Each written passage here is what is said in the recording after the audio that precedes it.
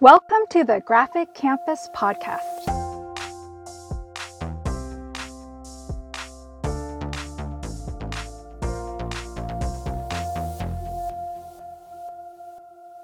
This is our inaugural podcast. My name is Theresa Yang. And I'm Rosa Lee. We wanted to talk about first, what is Graphic Campus? Graphic Campus has evolved since its inception. However, our mission to support K-8 educators, parents, and students in the area of reading and writing has been unwavering. We've created a space to offer writing workshop coaching, literacy nights, book festivals, and literacy-related teaching toolkits. We teamed up with Luen Yang, and Graphic Campus was born. So we initially started as a way to support teachers in literacy instruction using words and pictures. We also wanted to connect authors, illustrators with educators, and to figure out ways we could bring more literacy and support teachers in the classroom. Here with us today is Luen Yang. Hi, everybody.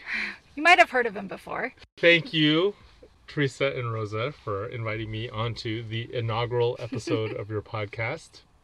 Before we get started with you all asking me questions, can I ask you all a few questions? Sure. How did this whole Graphic Campus thing get started?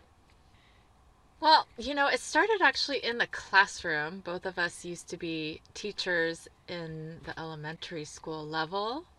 And there's not a lot of professional development for writing. And after we came out of the classroom, we saw our kids' teachers really struggling with the writing instruction to the point where some of them had just stopped teaching writing. And so there was definitely a need for supporting them in the classroom. And one of the ways that we decided to do that was to go back into the classroom as coaches. And so we started coaching our own children's teachers in writing workshops specifically as a way to improve literacy instruction for our own children. But then it sort of grew from there. I'm all about the tough questions, That's kind of what I'm known for. So do you mind if I ask you a couple tough questions? Here's the first tough question is, why should anyone listen to you two? So my background happens to be that I got a master's degree in education, and through teacher leadership, I was able to focus on teaching writing, or writing workshops specifically. And so I felt like, because when I grew up, I felt like I wasn't a really good writer, and I didn't feel like I received a very strong writing education just because I didn't feel like I was a good writer growing up or in college. I felt like I really wanted to support teachers in that area, and I felt like because I'm not teaching my own classroom at this time, I had taught first and second grade for 11 years, and I was able to step back and really see what teachers needed, especially for my own children's classrooms. I could really lend a hand where it was needed. And this is in California and Virginia. Yeah. Multi-state experience. Yeah. And how about you, Theresa? Why should anyone listen to you? Meaning, brag about your own credentials. I also did not really have a lot of training in writing instruction prior to my master's degree. And it was actually in the credentialing program that I started after I had taught for 2 years. And having had 2 years of teaching experience before going back into going into a credentialing program made me sort of aware of where our weaknesses were in the classroom and at the school-wide level in terms of professional development. So I kind of went into the credentialing program with my eyes wide open, ready to take in anything that I knew I wasn't going to get support in after I left the credentialing program. And so when our professor really went into writing workshop, I was definitely, paying close attention to what she was doing. And then hearing from Rosa what she had been learning in her program, and knowing afterwards too that, our school district diocese wasn't going to offer any professional development for writing, I had to seek out my own training even afterwards. But the credential program was definitely helpful. Once I went back into my own classroom and started really engaging with the kids, I'm not a strong writer, but over and over the kids would say to me that writing workshop was their favorite class. I enjoyed teaching writing because I know how to break it up for the kids. And the workshop process makes it so that kids at all different levels can learn together from each other at the same time. And then I loved using mentor texts because I love using books to show us an aspect of writing, and the kids can really see how authors go through a writing process. Nowadays, you have access to a lot of YouTube videos of actual authors giving interviews about their process, and so we have a lot more access to authors, but a lot of teachers don't really use those interviews for their own teaching. And so part of what we do is to kind of navigate with them how to look for authors and how to incorporate them into their teaching. So it sounds like between the two of you, you have a couple of decades of experience in the classroom, not just as teachers, but also as parents supporting teachers. And as you went through these years, you discovered that there really is a deep need in today's educational landscape for writing instruction. And that's why you all started Graphic Campus. Yes. Awesome. Now let me ask about this part too. What's the graphic part of Graphic Campus? What does that mean? We really think that pictures and words combined together can help kids read and write better.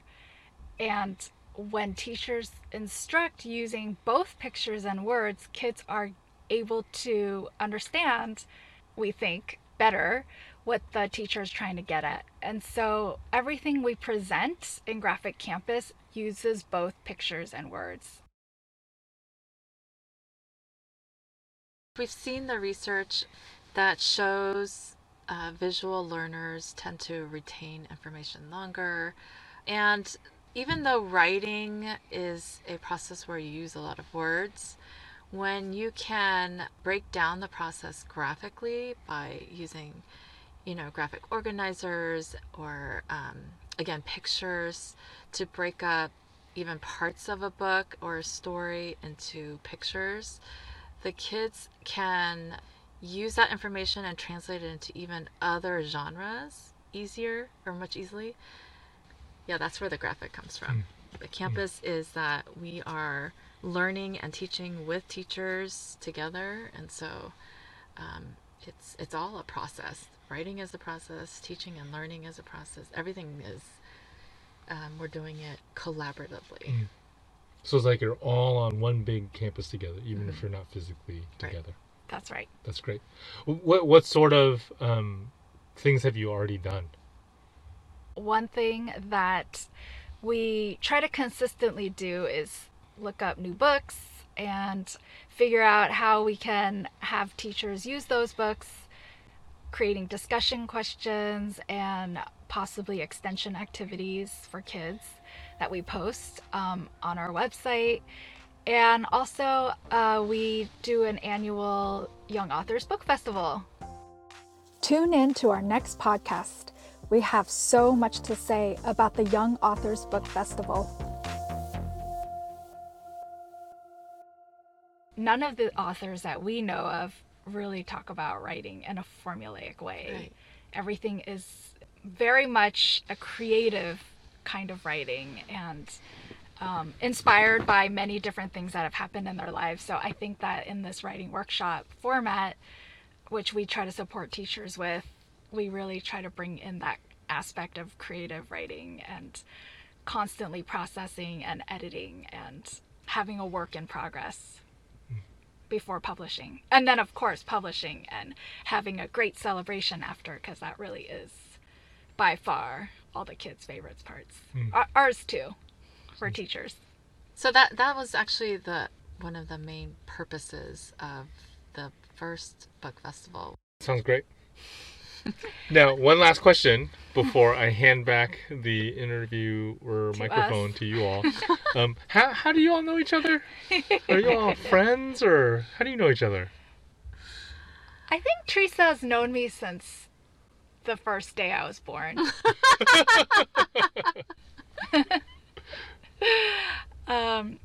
Yes, so Theresa and I are sisters, and Theresa is married to Gene, so that he would be my brother-in-law.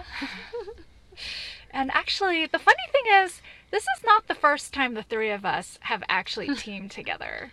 That's right. Right when we were out of college, we ran a tutoring program. It was a math tutoring program in Oakland, California, for an elementary school that was struggling in that area. And we ran it for a summer. It was fun. Yeah, for the most part. For the most part, it was fun. Yeah. And that's how I ended up in this humble recording studio with these two brilliant educators. So we are going to take the mic back from Jean Luen Yang. So, can you tell everyone, who are you? My name is Gene, and I am Theresa's husband. I'm also a cartoonist, which means I write and draw comic books and graphic novels. I've been doing this for about 20 years now, just over 20 years. These days, I work for a bunch of different publishers, including First Second Books, Marvel Comics, and DC Comics. And how did you get started? Well, I got started because I really loved comic books when I was a kid. My mom bought me my very first comic when I was in 5th grade off of a spinner rack at my local bookstore. And after that, I just kind of fell in love with the medium. You know, one of the things that I love the most, maybe the thing I love the most about comics, is that anybody can make them. I remember finishing my very first comic book and thinking, wow, this is just drawings on paper. And I know how to draw on paper, so I can make one of these things. I'd always been interested in drawing. I'd always been interested in stories. But up until that point, I always thought if I wanted to tell stories by drawing, I would actually have to get into animation. And back in the 80s, it's not like today. So today, kids, if they want to make little animated shorts on their laptops, they can. But back in the 80s, when I was growing up, I had no idea how I would make a cartoon. But a comic book, I could do. I still think that's true, right? I still think that you can get a whole class of kids to make comic books relatively easy. You can teach a lesson and have every kid with a page of comics in front of them that they made themselves with their own pens, expressing their own ideas by the end of the week. So how did it go from there? Well, because many kids draw comics. Many kids like comic books. But how does it get from like to a career? Yeah, to be honest, that was really unexpected. I went to college and I majored in computer science because I have an immigrant father who would not let me major in art. I did minor in creative writing, though. But after I graduated from college with my computer science degree, I realized if I die without publishing one comic book, I'm going to die unfulfilled. You know, and that was my original goal. I just wanted to put out one comic book with my name on it. I didn't want to go through Marvel or DC or any of the big companies because I knew they were going to tell me no. So I looked up how to self-publish my own comic book. I did a bunch of research on the internet. The internet was a brand new thing at the time. Like the World Wide Web was a brand new thing at the time.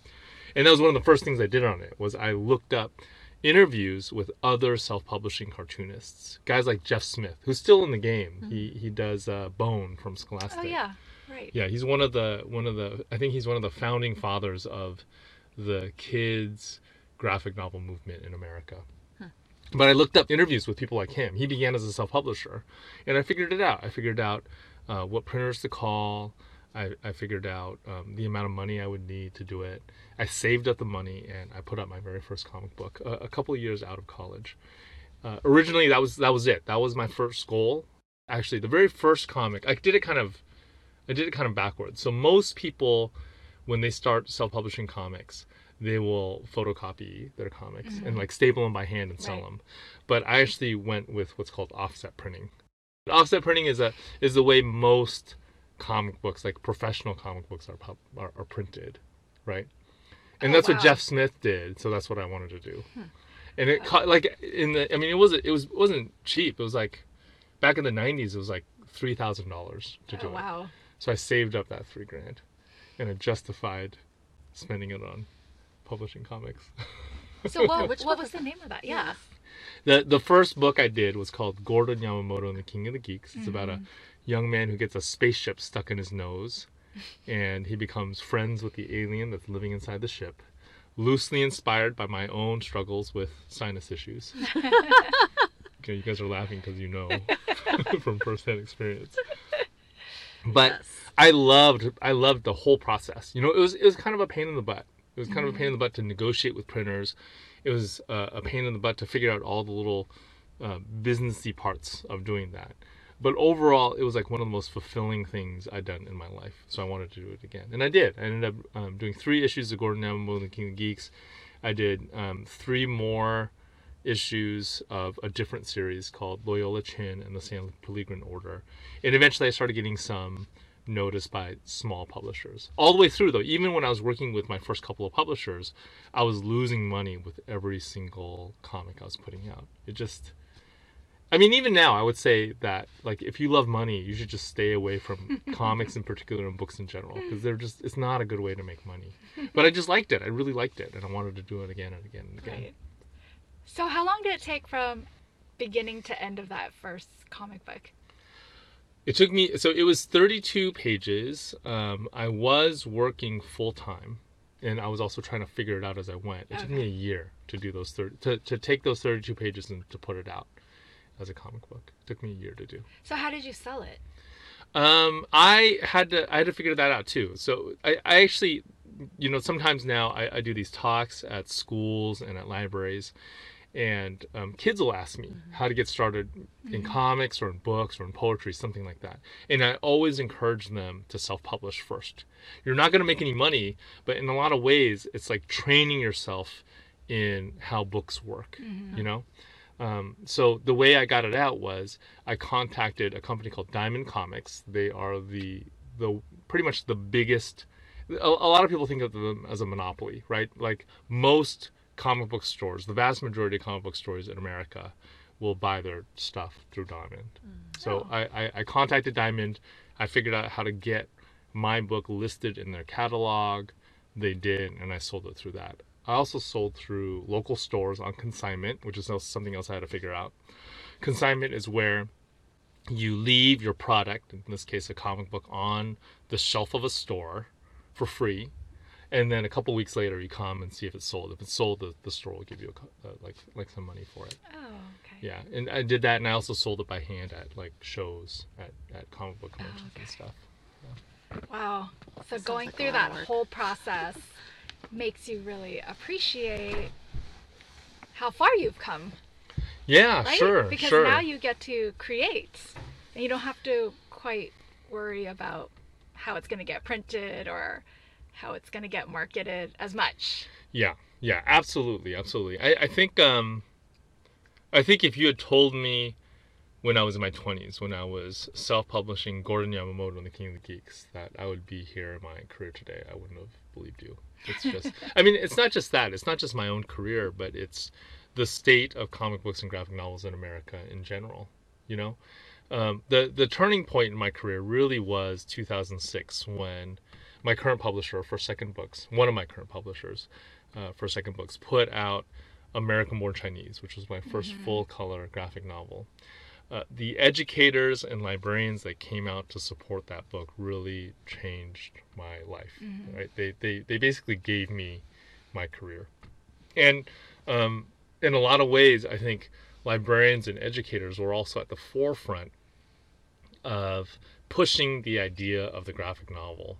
Like in the 90s, nobody knew what a graphic novel was. By 2010, everybody did. And it's really because like librarians were out there and teachers were out there going, you should pay attention to this. So I feel like I owe my whole career to librarians and teachers. A lot of times you read a book and it's by a certain author and you don't realize that these authors are real people. And a lot of times they seem unreachable or they seem like untouchable. And definitely it's hard to get to know them because I mean, you could have a favorite author, but it's hard to actually meet them. And so I thought that one way we could connect authors to readers is through this podcast and to make authors more real. And in doing that, we can inspire more kids and students or even adults actually, to write and to be creative and to create. What would you say to either a student or an adult who wants to write but might be reluctant? Where can they get their ideas? How do they get started? I think that's one of the hardest things for a writer is to get started. Every time I'm sitting down to a blank screen or a blank page, there's a bit of fear that I have to fight off in order to do it. I think a lot of us have this voice in our heads that tells us that everything we do is garbage. And it is the writer's task. It's like part of your journey to kind of resist the voice to get something on paper. A lot of times, I teach through Hamlin University in Minnesota. Yeah, I teach through the MFA program. Most of my students are adults who are interested in writing for children. And sometimes if one of my students is feeling this very common fear in a particularly strong way, I'll tell them to purposely do a garbage draft, meaning you write something that you know is terrible just to get your pen to move across the page or just to get your fingers to move across that keyboard. And often halfway through that garbage draft, something will click and things will start getting a little bit better, right? But I think that's it. You just have to, whatever it takes, you just put your pen to paper or you put your fingers on that keyboard and you go. I love that you do that, and actually I borrowed that when I was teaching our own daughter and our little crew writing this, when we were writing our draft for their biographies. And that first draft is really intimidating to take all your research and figure out, where am I going to start? What's the right word? What's that first sentence? They were asking me, how do I think of a title? And I said, as soon as I said, this is your garbage draft, we're going to take, Jean's idea of the first draft being a garbage draft. They loved the fact that they could even call it a garbage draft, but I could see, just as they heard it and went back to their paper, that it took this huge load, this stress off of their shoulders, and they were able to write actually pretty freely after that. And actually, I was surprised by the quality of that first draft, but meaning it wasn't garbage. It wasn't garbage. We had something, definitely. You had something to work with. For a next draft that we could actually edit. We didn't actually have to throw that entire thing out. And so it was amazing to me, even at their level, at their age, that there is a lot of stress with writing that first draft, and that the blank page is so intimidating when you first get started. Even after doing weeks and weeks of research, they had plenty of things to write about, but not knowing exactly where to start. And there's all these expectations that you put on yourself about how you're supposed to sound in your writing. Jean, can you tell us what your next project is, or where are we going to find you next? Well, I'm working on a few things. I just, in 2020, last year, I had a couple of books come out. I had a book called Dragon Hoops come out, which is a book that I wrote and drew that was colored by my friend, Lark Pian. Yep. It's a nonfiction graphic novel about a high school basketball team out of Oakland, California. And then I also had a book come out from DC Comics called Superman Smashes the Klan. That was written by me and drawn by Gurihiru, this amazing Japanese art studio. those two books took a lot out of me, I gotta say. Both of them were pretty emotionally wrought books to do, and in some ways I feel like I'm still kind of recovering a little bit. So right now, I am in the early stages of a graphic novel, but the immediate work that I have in front of me are monthly comics. So I'm doing a monthly comic for Marvel called Shang-Chi, which is about their kung fu superhero. The main character is sort of like Bruce Lee, but in the Marvel universe. And I'm doing Batman Superman for DC Comics, which is a team-up book starring their two most popular superheroes. Now, your books don't seem related to each other initially when you just say the titles out loud. So for all of our young authors out there, where do you get your ideas, or how do you get started? I think your own life is a great place to look for ideas. And remember, stories are all about conflict, right? Like if you don't have conflict, you don't have a story. Right. So it's really, conflict is like negative emotions. So I think in a lot of ways, if you look at your own life and you look at the things that make you mad or make you sad or make you annoyed, often you'll find story ideas there. And one of the benefits of it, this doesn't happen every time, but sometimes when you write a story around something that makes you mad or sad or annoyed, you kind of figure it out, and that a negative emotion goes away a little bit. Yeah. We want authors to be reachable and approachable, and they feel like they're your friends, because when you make authors feel more real, it feels like I can also do it too. We do have kids who look forward to meeting professional authors at the book festival every year. And so because we only do it once a year, they have to wait a whole year before they hear the next author. So it's just a great way to meet authors in another setting in a different way more often than at our, annual book festival. Yeah. So, Jean, do you have any final words as our first guest on our Graphic Campus podcast? Yeah, congratulations on your inaugural episode of the Graphic Campus podcast. And can you quickly tell us where to find you on social media? Yes, I am at my name. So jeanluenyang.com. That's GeneLuenyang. I'm at the same handle on Instagram and on Twitter. And on Facebook. Yay, thank you. Thank you for joining us for our very first podcast. We hope you heard something that will inspire you to read or write. Find us on graphiccampus.com and on Facebook and Instagram. We'll catch you next time.